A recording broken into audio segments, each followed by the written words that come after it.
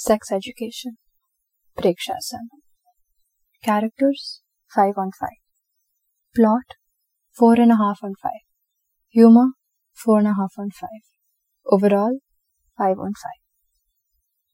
With each episode opening with an explicit sex scene, don't say I didn't warn you, the show definitely lives up to its name, but it is so much more than that. Starring Asa Butterfield as the awkward Otis Milburn, son of sex therapist Dr. Gene Milburn, the show follows Otis and his best friend Eric Effiong as they navigate high school. Seems like a totally normal teen show, except for running an underground high school sex therapy clinic with your secret crush, of course. The show is very sex positive and judgment free, openly addressing the subject and never once shying away from detailed diagrams or intricate specifics, an approach that does take some getting used to, especially living in India. And you actually do learn something new, whether it's scientific terms for body parts no Indian school teacher would ever acknowledge, or sexual orientations and health issues you've never heard of. One thing the series is known for is its remarkably diverse cast and characters, and I'm not just talking about race. Multiple LGBTQIA+ characters are present, including those on the dazzling spectrum who are barely represented on television.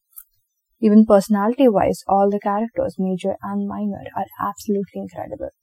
They're realistic, relatable, unique, and actually have depth, enriching this already wonderful show. Over 2 seasons, the characters forge unlikely friendships and imperfect relationships, providing us with a ton of heartwarming scenes as they build stronger bonds and support one another unconditionally. And you can't help loving Otis, Eric, and Maeve, the 3 main characters who are the heart of the show. With a variety of awkward social and sexual situations the characters find themselves in, there is no shortage of comedy. While the series also touches upon heavier topics like sexual assault and abortion, they have been handled very tactfully, still coming across as a light-hearted show.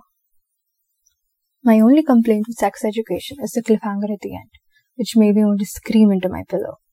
But Season 3's filming has been wrapped, so the agonizing wait should hopefully end soon. Sex Education is one step closer to a world of acceptance and love, instead of stigmas and social constructs.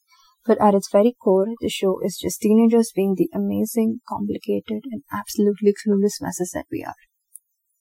Verdict. Accompanied with memorable characters and an excellent script, the show is heartwarming, hilarious, and absolutely spectacular, and cannot be missed at any cost. If you like this article, please read my other works and previous issues on www.theteentribune.com.